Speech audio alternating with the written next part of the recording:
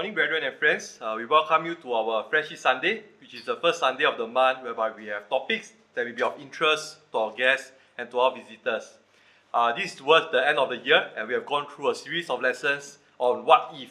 If you're interested to find out about the other lessons, they're actually loaded onto our website, and you can take advantage of them. Very excellent series, very good speakers, so we like to encourage you to take a look at this series.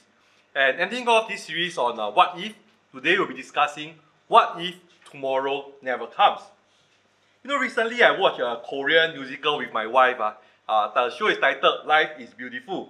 It's about this wife who, upon discovering that she has cancer and that she has only a very short limited time to live, she sets about making a bucket list. Okay, so a bucket list is something that you want to accomplish before you leave this earth. Okay, so she has a lot of things that she listed.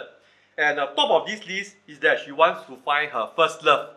Okay, to experience true love. And of course, during the journey, they recall the precious moments that they spent together and they rekindle their love for each other. After this movie, my wife actually asked me, what is on my bucket list? What do I want to achieve? Okay. So I actually told her that the only thing that I definitely want to achieve is to be able to get to heaven and to be able to go there with my loved ones and to bring as many people as I can along with me. Of course, if the Lord is gracious, He blessed me with a long life, there are things I would like to do. I would like to grow with my wife, travel with her, travel with my loved ones, being able to see my nephew and niece grow up, get married, have their own family. There will be things that I would love to do. Okay. But even if I don't get to achieve all of this, so long as I make it to heaven with those that I love, those who are considered dear to me, I think that will be good enough. Because I don't think there's anything on earth we'll regret missing out on so long as we make it to heaven. The Bible also mentions about someone who has a bucket list, or maybe you call it life goals that he wants to achieve. It's a very typical kind of person, person in the world who has all these plans that he has laid out for him. And this man is mentioned in Luke chapter 12. He was blessed with a bountiful harvest. Okay. And so what did he say? He says, I will pull down my barns and build greater. I will bestow all my fruits and my goods. I will take thine ease, eat, drink, and be merry. This person is someone whom we often address as the rich fool. But if you consider him, actually his plans are not that different from many of us, isn't it? For instance, he wants to tear down his barns and build greater. Today, all of us want to have more, don't we? We want to be able to find a job that pays us well. We want promotions. We want to have higher salaries. Similar goals that we have. A lot of us also want to grow our money through investments. This person says, I want to tear down my barns. I want to put all my fruits and all my labors into it. We also want to see our money grow. We invest our money. Now the interest rate is very high. I know Singaporeans, a lot of us want to invest money. You go to the banks, the FDs you want to place, long queues. We also want to grow our money. And of course, all this is for the hope that we can retire, we can live comfortably. Because we know that in Singapore, the standard of living is so high. Inflation is at an all-time high. We want to have enough for our future. Same as this person. He says, I want to take thine ease, eat, drink, and be merry. Of course, these goals, there's nothing wrong with them. All of us want to have a good life, want to give our families a comfortable life. But the problem is only if this is the only goals that we have. We have no spiritual goals. We don't plan for eternity. That's where this man's problem lies. And why do we call him the rich fool? Because he has so many plans that he has in his life. But the thing is that what he did not know was that God would take away his life the very night. There will be no tomorrow for him. In fact, God says, thou fool, you have laid out so many things.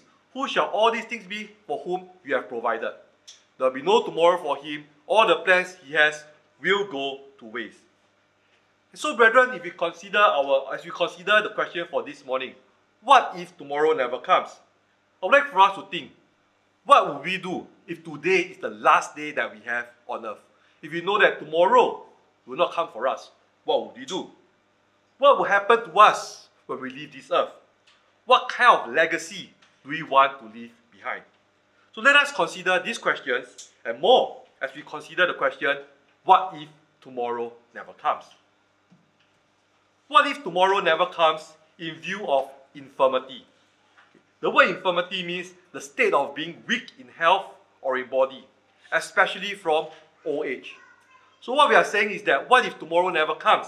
For those who die naturally from old age or severe illness, we know that life on earth is very limited. A lot of times, as we grow older, we are aware of our mortality. When we have severe illnesses, we know that our life is very, very limited. In fact, the psalmist tells us about life on earth. He says in Psalm 90 verse 10, or rather Moses writing in Psalm 90 verse 10, he says, the days of our years are 60 years and 10. Okay. So 1 score is actually 20 years. So 3 means 60 years plus 10 more, so 70. So Moses tells us average lifespan about 70 years. If by reason of strength they be 4 years. So 4 years is 80 years old. If you are healthy, if you have advancements in science today, if we are taking care of ourselves well, perhaps God blesses us with 80 years of age. Okay. But he says that yet is their strength, labor and sorrow, for it soon cut off and we fly away. So life of us is indeed very short. Those of us who are approaching towards 70, 80, I think we are actually counting down our days and trying to live our lives meaningfully as we prepare for eternity. So for those who are reaching towards this age, 70 years old, 80 years old, they have to prepare themselves. And how do people prepare themselves? Well, in the world today, people prepare for such circumstances by making their will. Okay. As you approach towards your end of life, a lot of times you make your will. You don't want your money to go to the state. So you plan your will, how much you want to give your family, your loved ones, your wife, your husband, your children. We make plans for that. Okay.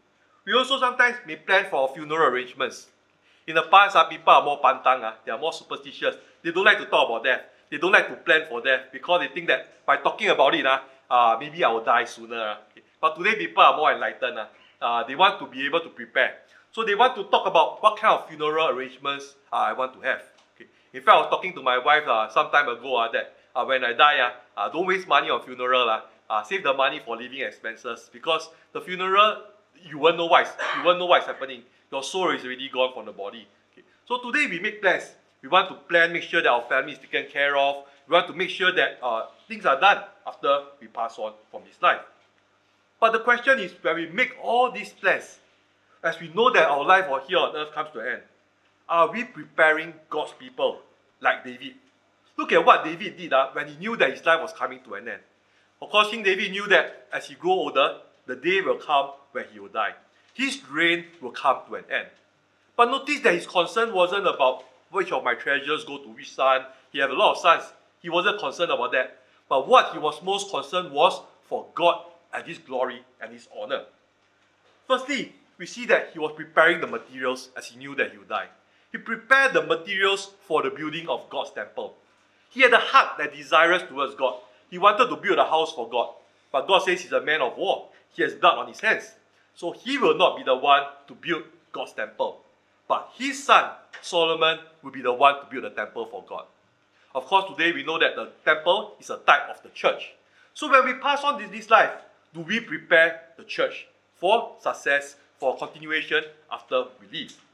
Notice that David didn't say that, oh, it's my son's job, so let him do all the hard work. I don't need to do anything, it's up to him. Because I'll be gone, my soul will be back with God. Doesn't matter to me what happens to the next generation. Well, that's not his thought. Because he prepared abundantly for the temple. Notice what he says in 1 Chronicles 22 verse 5. David said, Solomon, my son, is young and tender. He knew that Solomon does not have much wisdom, much experience in life. So he wants to make preparations for him. And he says, the house that is to be built for the Lord must be exceeding magnificent, of fame and glory throughout all countries. I will therefore now make preparation for it. He says God's house must be a glorious house. It must honor God. It must glorify God. So I will make preparations as much as I can. And notice what the Bible says. So David prepared abundantly before his death. Before he lived his life, he made sure that Solomon has everything he needs to build a temple, to build a magnificent temple. In fact, he prepared more than what is needed. If you look at 1 Chronicles 29 verse 2, okay, 1 Chronicles 29 verse 2 tells us further of the preparations that David made. David says, now I have prepared with all my might, okay, all his might. Notice earlier he prepared a lot of quantity. Now he prepared with quality, with everything to the best of his ability. Okay, notice what he says, I prepared with all my might for the house of my God, the gold for things to be made of gold, silver for things of silver, brass for things of brass, iron for things of iron, wood for things of wood, onyx stones, stones to be set, glittering stones of diverse colors, all manners of precious stones, and marble stones in abundance. He tells himself that God must have the best. Everything that they needed, I will prepare for God's house. So brethren, the question is, do we make preparations for the church? If we know that one day we'll pass on this life, will we prepare the next generation so that the church can continue to flourish? Do we prepare the materials? And materials, I'm not just talking about finances. I'm talking about programs, activities of the church, the curriculum, to help to make sure that the church will continue to grow. The church will not die with this generation. And that's the plan that we have for Eastside. We have older brethren that came along with us, and their aim is here to prepare the church. The younger generation must take up the mantle to prepare for the next generation of leadership. Not only did David prepare God's people, prepare the material, he also prepared the people as well. In 1 Chronicles 22 verse 17, the Bible tells us, David commanded all the princes of Israel to help Solomon, his son. This was a young man that came to the throne, not much experience. He wants the people to help the son. And then in verse 19 he says, tell the people to set your heart and your soul to seek the Lord your God. So notice, David also prepared the people. He made sure that the people were well equipped, having the right heart, the right mind in order to serve. Again at Eastside, here we must prepare the next generation. We must prepare the people, the congregation, the leaders that will be leading the next congregation, the next generation. We must make sure that the people are receptive towards them. That's why we put a lot of our young men stepping up to the forefront to serve in various ministry, various roles. We need to put them to serve. And the people must be willing to develop themselves as well. Notice David tells them they must set their heart and their soul to seek God. So sometimes people have the question, why is it that we have so many Bible classes? Sunday we also have Bible class, we have sermon ready. We also midweek also have Bible class. Home zone we come together, we also have Bible class. Dedication, Thanksgiving Day, we also have Bible class. Wow, so many classes. Do we need all of this? Well, the answer is, we really do. Because in order for the church to grow, in order for people to mature in the faith, we need to know God's word. So Bible classes are essential towards the objective, to help the church to grow. And sometimes we realize that Bible study is hard work. Recently we have the series that concluded by Amos. Of course not finished yet because Paul will continue on, studying the book of Hebrews. Those of you who are in the Hebrew class, I think you all also struggle a bit. Even I also struggle to keep up. A lot of lessons being taught. A lot of good materials, a lot of doctrine being taught. A lot of us are very comfortable. I want to hear about Christian living. It's something that I already know. I'm very comfortable. I don't need to think so much. I don't need to agonize. But you see, when we continue to keep learning the fundamentals, the ABC so-called, we don't really grow in our knowledge. We don't really grow in our faith. It's through this kind of intense book study that we grow. That's why we need to study the Bible daily. We need to prepare ourselves so that when the generation before us pass on, we are equipped to be able to teach, to be able to help others to know about the truth. Such is very important. So I'd like to encourage members, those that are not very actively attending Bible class, join us for our midweek class. Join us for the Sunday Bible class. Prepare yourselves, because one day the older generation will pass on. We cannot always say that, I depend on the Uncle Danny, Uncle Tian Seng, Uncle Peter to teach. We can't always depend on them. The day will come where we have to take out the mantle to be able to teach and to preach in Bible classes and in sermons. Not only did David prepare the people and the materials, notice he also prepared the successor. The successor must be named.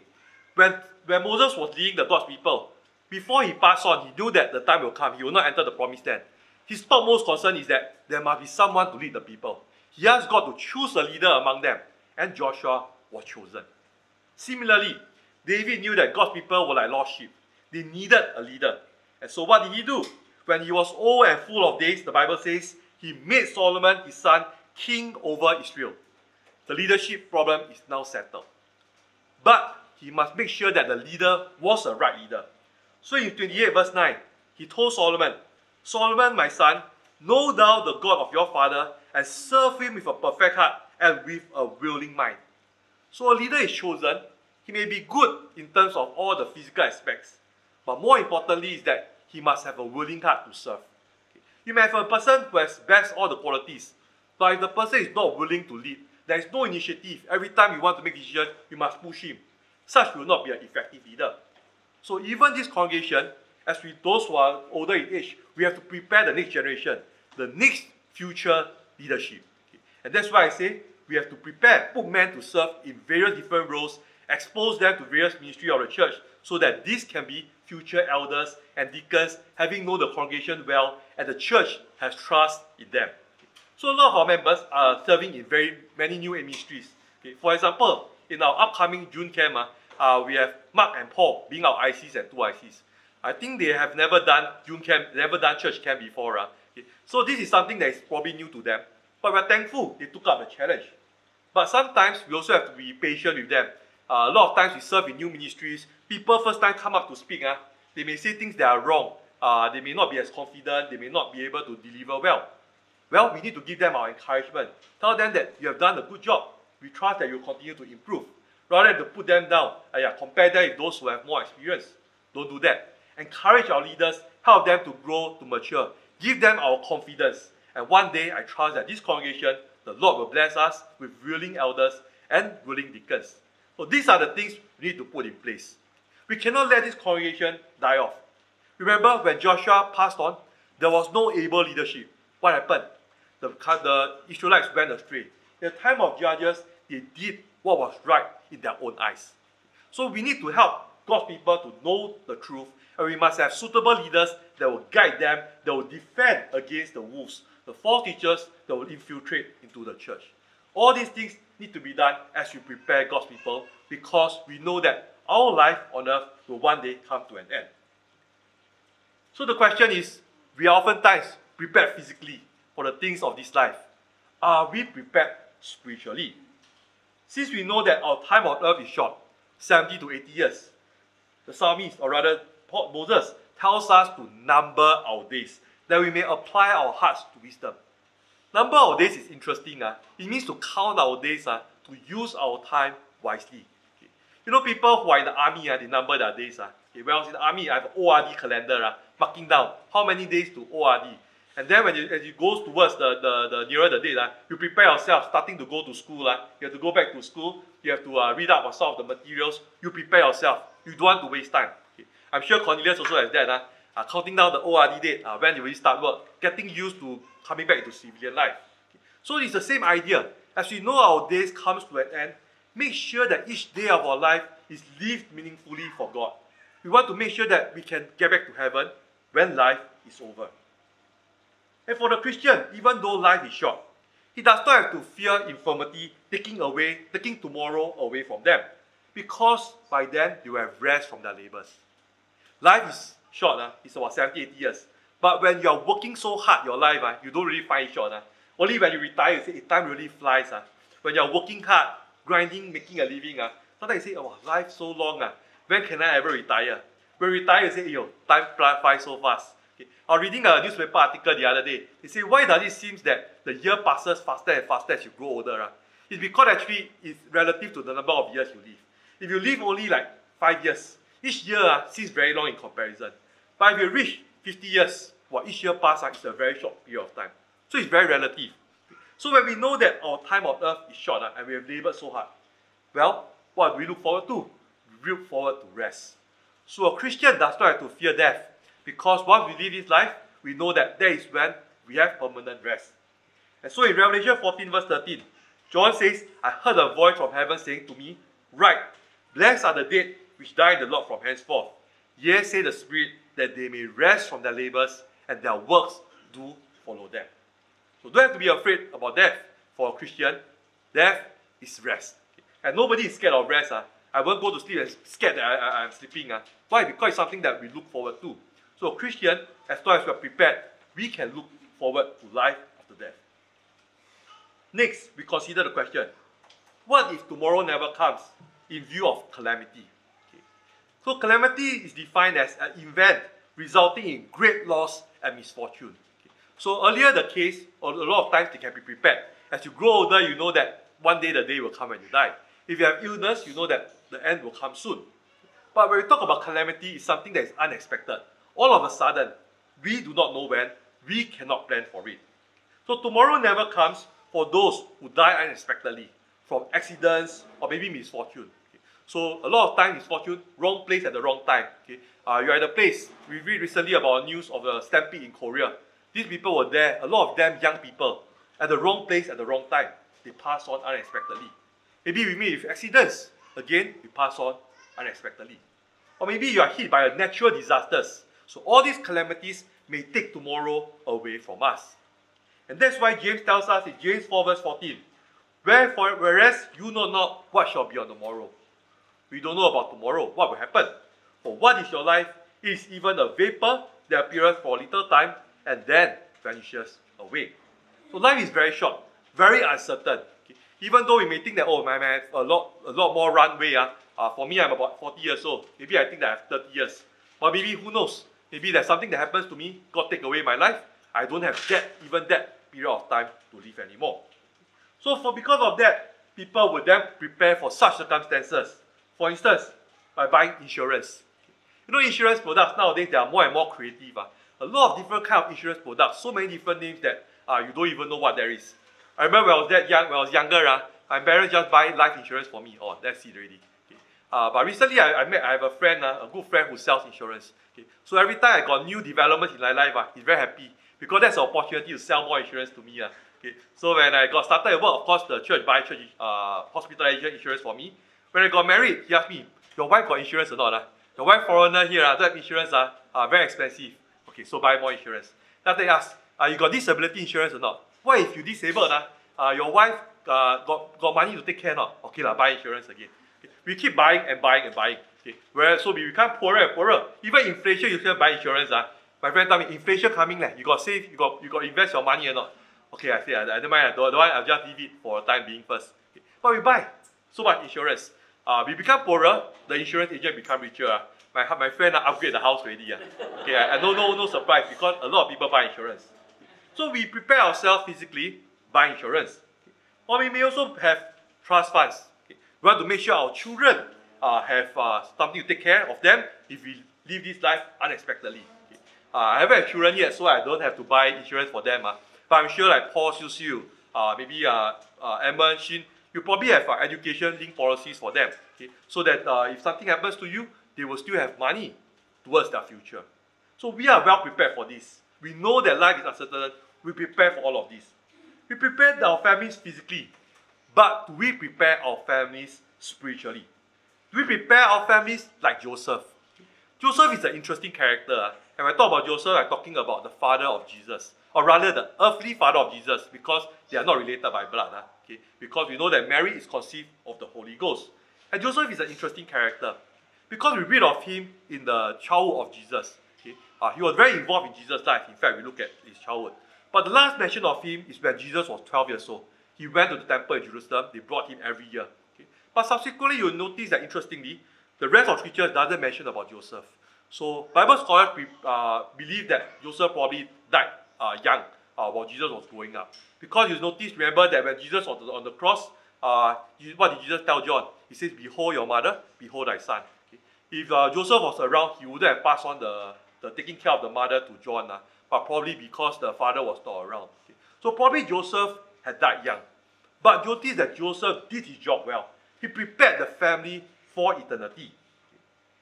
He prepared himself as an example. Even before he got married, he prepared himself already. Okay? Notice what the Bible says of him.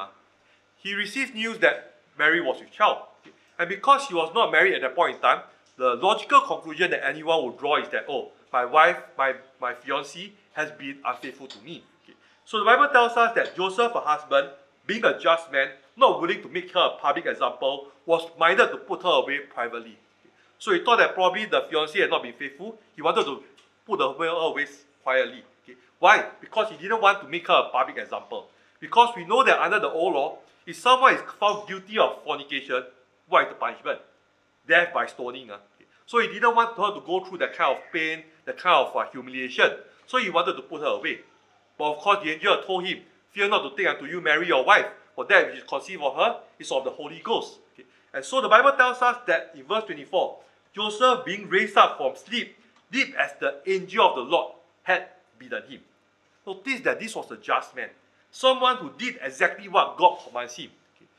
He might think to himself, I haven't got married, now I have a child, and this child is not even related to me by blood. Why should I take care of this responsibility? But that wasn't what Joseph thought. He wanted to obey God. Whatever God told him to do, he will just do it. So do we prepare ourselves like Joseph? Preparing ourselves even before we get married. Make sure that we have the right godly character. A lot of times we prepare ourselves physically. I want to attract opposite gender, find a partner. Okay, what do? We make sure that we make a good living. We make sure we go exercise. We make ourselves look fit, look good to attract the opposite gender. Okay. My wife was complaining to me the other day. Before we got married, I used to look a bit more slim. After got married, put on weight. Okay, I tell her, say maybe because your cooking is good, that's why. Okay. But really we do that. We prepare ourselves. Make sure that we look good, presentable, have qualifications so that people will be attracted to us. But how about attracting the right partner by making sure that we have the right character? We will attract people who are godly, who are God-fearing. That is how we should prepare ourselves before marriage. And Joseph did that. Well, after he got married, he didn't say, okay, already got a wife already, good wife already, got a son already. Okay, that's it. Now I can enjoy life. Don't need to do anything. Not true, because he continued to prepare the family. If you look at Luke chapter 2, verse 39, it says, when they have performed all things according to the law of the Lord, they returned to Galilee, to their own city, Nazareth. Okay. So what did he do? What are all these things? He actually circumcised Jesus on the 8th day, and after the days of purification were over, they made offerings to God in Jerusalem. Okay. So remember, Jesus was born in Bethlehem. They had to travel. A lot of times people say, travel with young children, a bit inconvenient. It'd be big for them to be older, then I do all these things one shot. Okay. Well, that's not Joseph. They did what God commanded them to do. And to this end, I think I want to commend the young parents in the congregation. A lot of you are very good examples, encouragement to us. We have like Paul, Siu, Mark family, Emma's family. You all bring your young children here. And especially those who have young children, babies, infants, it's always a challenge. Okay. Joy and Grace are always great examples to us. I know that whenever one of them work, the other partner will still bring the baby to church. It's not easy. Can you imagine you have to drive, make sure the baby sticks well, make sure they are taken care of, breakfast eaten. They bring them to church. We also have Yongxin and Xiaomi recently have a new baby. Okay, if you don't know, they live in quite far away, in Woodlands, and they don't drive, but they bring their baby here. A great example, a great encouragement to us. And of course, I think this is very helpful because they are preparing their young children. They bring them for Bible classes. In fact, from personal experience, what I notice is that brethren who bring their children to Bible class midweek and Sunday, usually they tend to stand faithful.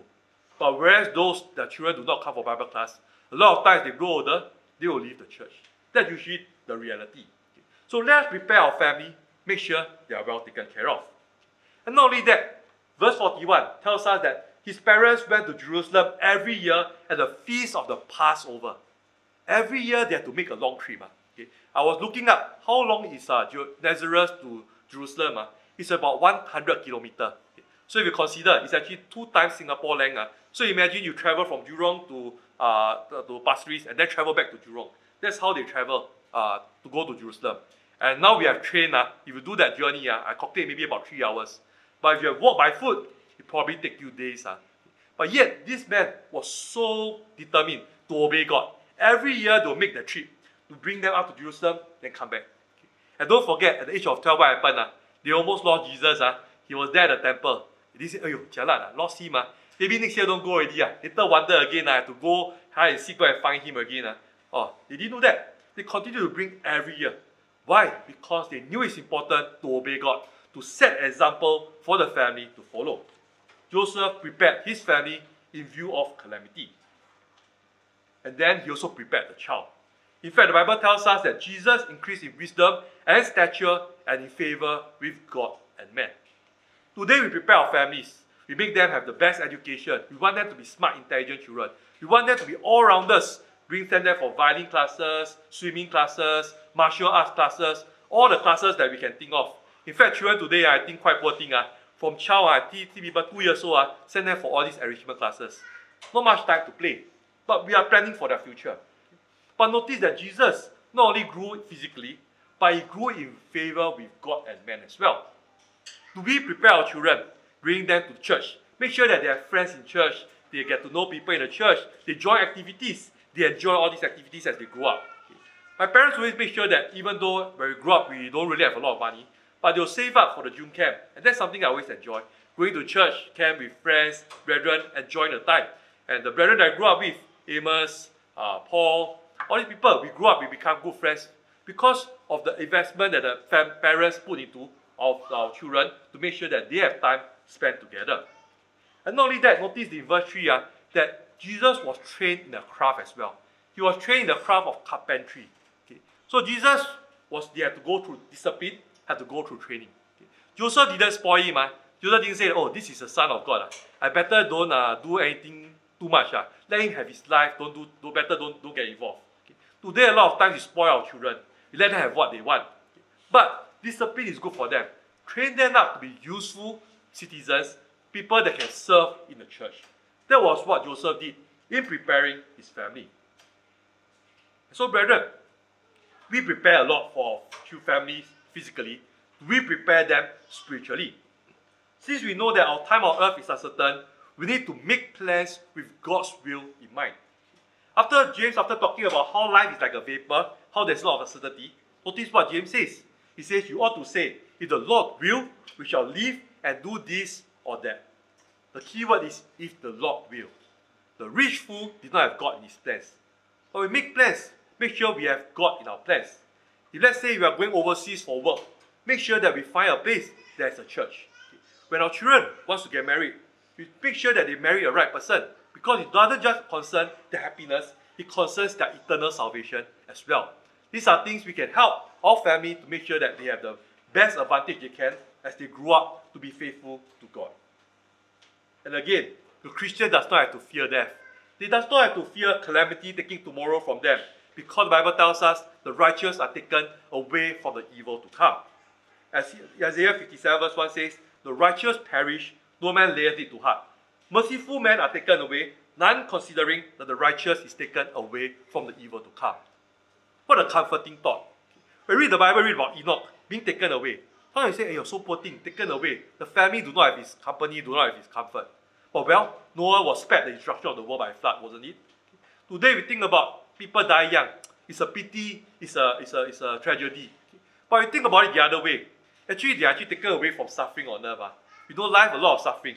I was telling my wife, for today the next generation is going to have it harder and harder. Today we're talking about pandemics, about wars, about all kinds of moral corruption. Society is going on a decline. Okay? Inflation going up, global competitiveness. It's a difficult world to live in. So when we look at it that way, it won't be a tremendous tragedy if you are taken away. We go back to eternity to enjoy life with God. So we need to be prepared. So long as we prepare ourselves for life after death, death is not so much a terror to us. The third question we want to ask is, what if tomorrow doesn't come in view of eternity? Of course, we are talking about the second coming of Christ. So eternity is defined as a state of eternal existence that characterizes the afterlife. Okay. There is life after death. Do we prepare ourselves for eternity? Well, tomorrow never comes for everyone when Christ comes again, because life on earth will come to an end. Okay. As Paul says in 1 Thessalonians 5 verse 2, that the day of the Lord will come as a thief in the night. Again, this is something that is unexpected. You may say that, okay, I make sure I eat well, I make sure I sleep well, I make sure I take care of myself so that I can live a long life. When I go out of the house, I make sure I'm very careful, don't get into any accident, I watch my ways, when make sure the traffic light is green before I cross the road. We take all care of all this. We can prevent ourselves from having our life shortened. But how about eternity? Can we prevent Christ from coming?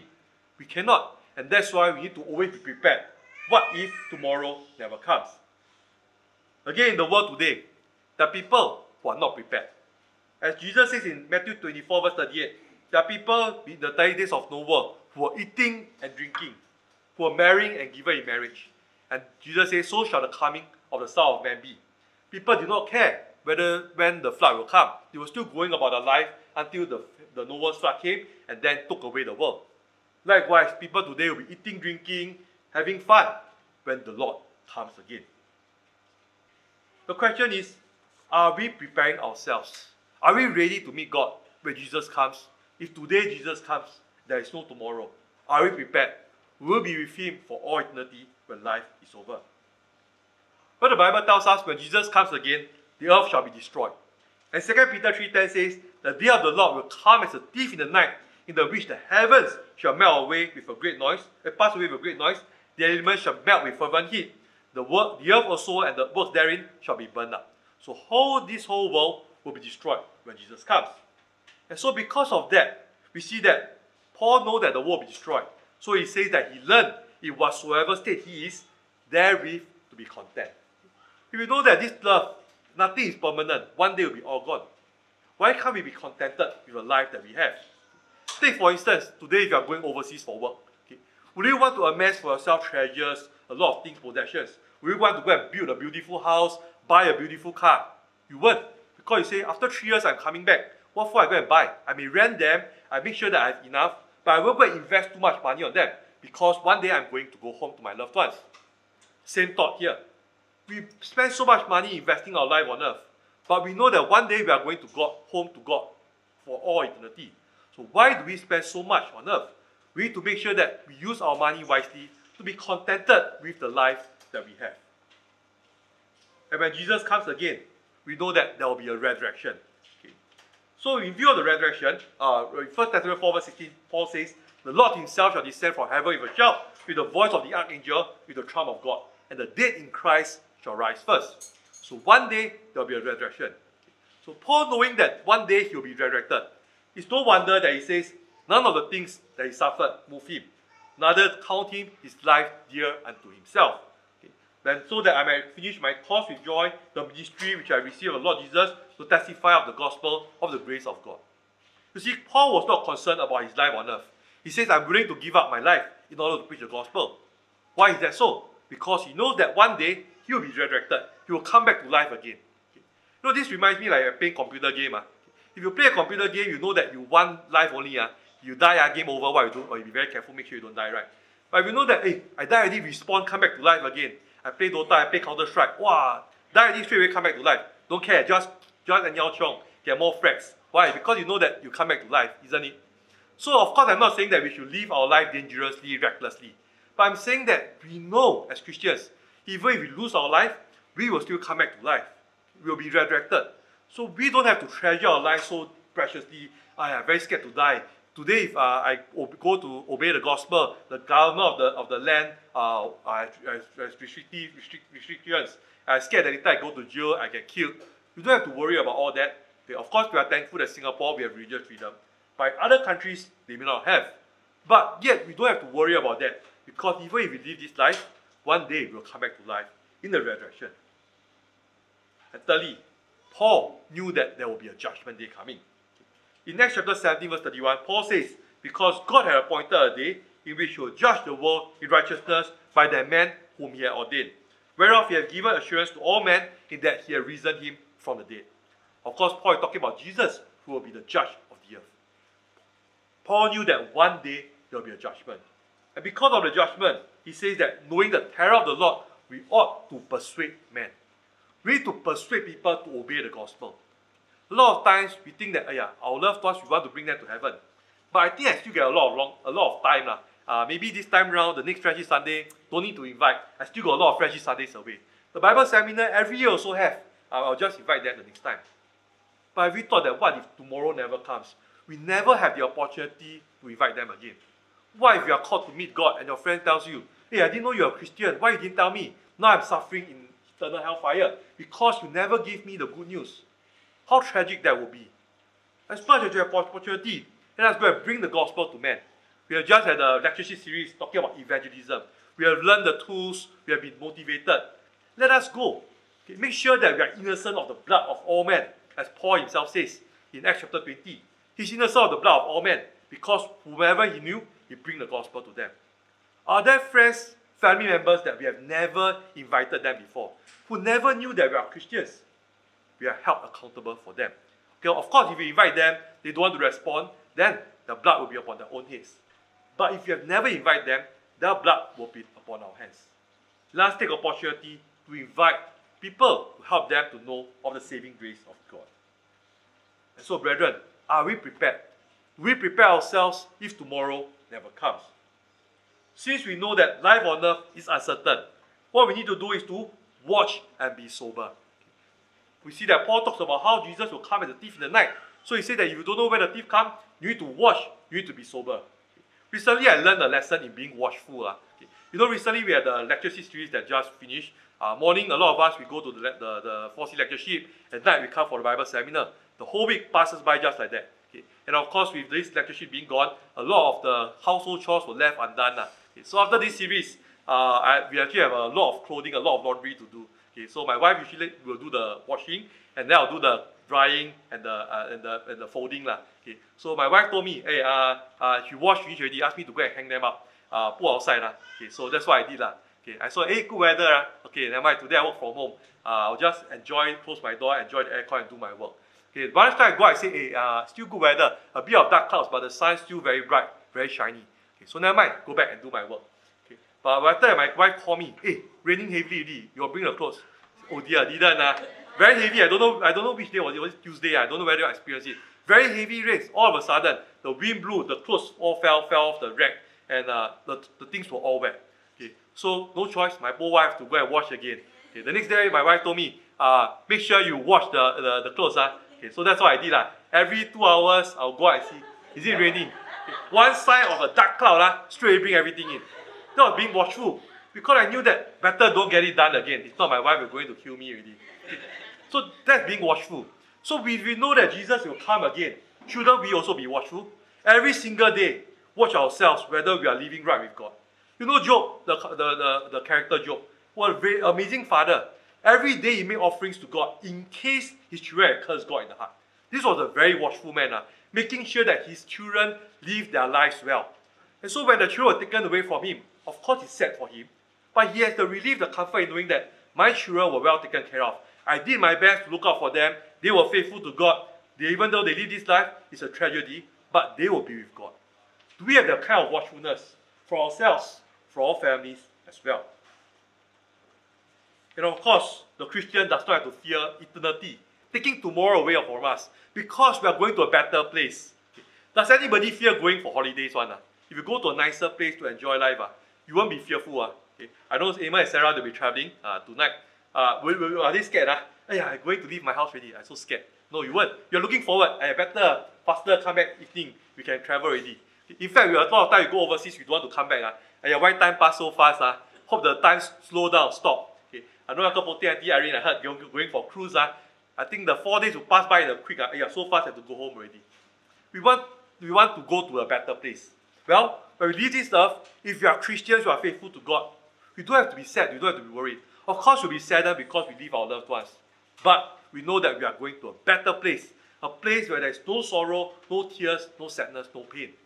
What a glorious day there will be when we leave this life and go back to God in heaven. So what is your bucket list, brethren? What if tomorrow never comes?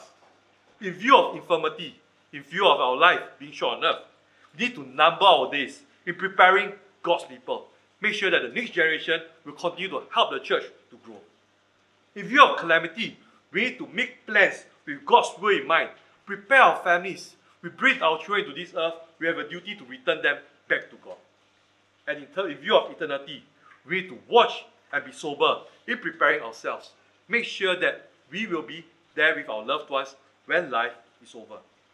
Someone once mentioned that Satan's greatest ruse lies not in persuading men that there is no heaven or no hell, but that there is no hurry. That's very true, isn't it? Satan doesn't care. If you believe in heaven or hell, you believe in the truth, you know the truth, doesn't matter. So long as you don't do it. He's not worried that you know. Because if you don't do it, you'll still join him in hell. He's not worried that we know about all the knowledge that we have to convert people. But if you don't go and bring the gospel to others, it's okay. Because you don't go and bring people to heaven. Satan wants us to be with him in damnation. His fate is sealed. He wants to bring as many with him as he can. Let us not fall into his temptation. And so, brethren, let us consider, what if tomorrow never comes for us? In a moment's time, we will sing the hymn, Prepare to Meet Thy God. And one stanza of this hymn says, Careless soul, why will you linger, wandering from the fold of God? Hear you not the invitation, oh, prepare to meet thy God. Are there any of us who have secret sins in our life, sinful habits that we need to get rid of? Well, what if tomorrow never comes? So that's why the Hebrew writer tells us, today if you hear his voice, harden not your hearts. Make ourselves right with God, so that even if Christ comes again the next moment, we can be assured of our salvation. And to the friends that are with us this morning, what if tomorrow never comes for you? Another stanza of the hymn says, why so thoughtless are you standing while the fleeting years go by, and your life is spent in folly? Oh, prepare to meet thy God. A lot of times we delay our salvation, thinking that we always have a next opportunity. But you know what? We are not guaranteed of the opportunity. If you know that one day your life will suddenly come to an end, why not make yourself right with God today? You can go to sleep peacefully at night knowing that if you don't wake up, you will be with God. And so Paul tells us in 2 Corinthians chapter 6 verse 2, now is the accepted time, now is the day of salvation. If you know the gospel, why not make the opportunity to obey the gospel this day? Well, if you are here with us for the first time, we thank you, and we thank our friends for joining us for this morning's Friendship Sunday. I would like to share with you God's plan of salvation, what you can do to be saved. You'll notice that it's not a difficult part. In fact, God did the more difficult part. Okay? He sent His Son to die for us. Jesus came to this earth, died a very cruel death for us so that we can be saved. And the Holy Spirit revealed to us God's will, what we need to do to be saved. Our part, by comparison, is the easier part. You have heard the gospel. If you believe the gospel, what you need to do next is to repent of your sins. There are sinful habits that prevent you from becoming a Christian, from going to heaven. Change this lifestyle. Make yourself right with God. Confess Jesus as the Son of God before men, and to be baptized into Christ to wash away your sins. Now, of course, if God is gracious and grants you more tomorrows to come, we have to remain faithful until Christ comes again. If you'd like to respond to the gospel invitation, let the ones that are beside you know. Let any of us know. We'll be glad to assist you to obey the gospel this day. Let's now sing the hymn of invitation and encouragement and meditate upon the words of this hymn. Prepare to meet thy God. Careless soul, why will you linger, wandering from the fold of God? Hear you not the invitation? Oh, prepare to meet thy God. Careless soul, oh, heed the warning, for your life will soon be gone.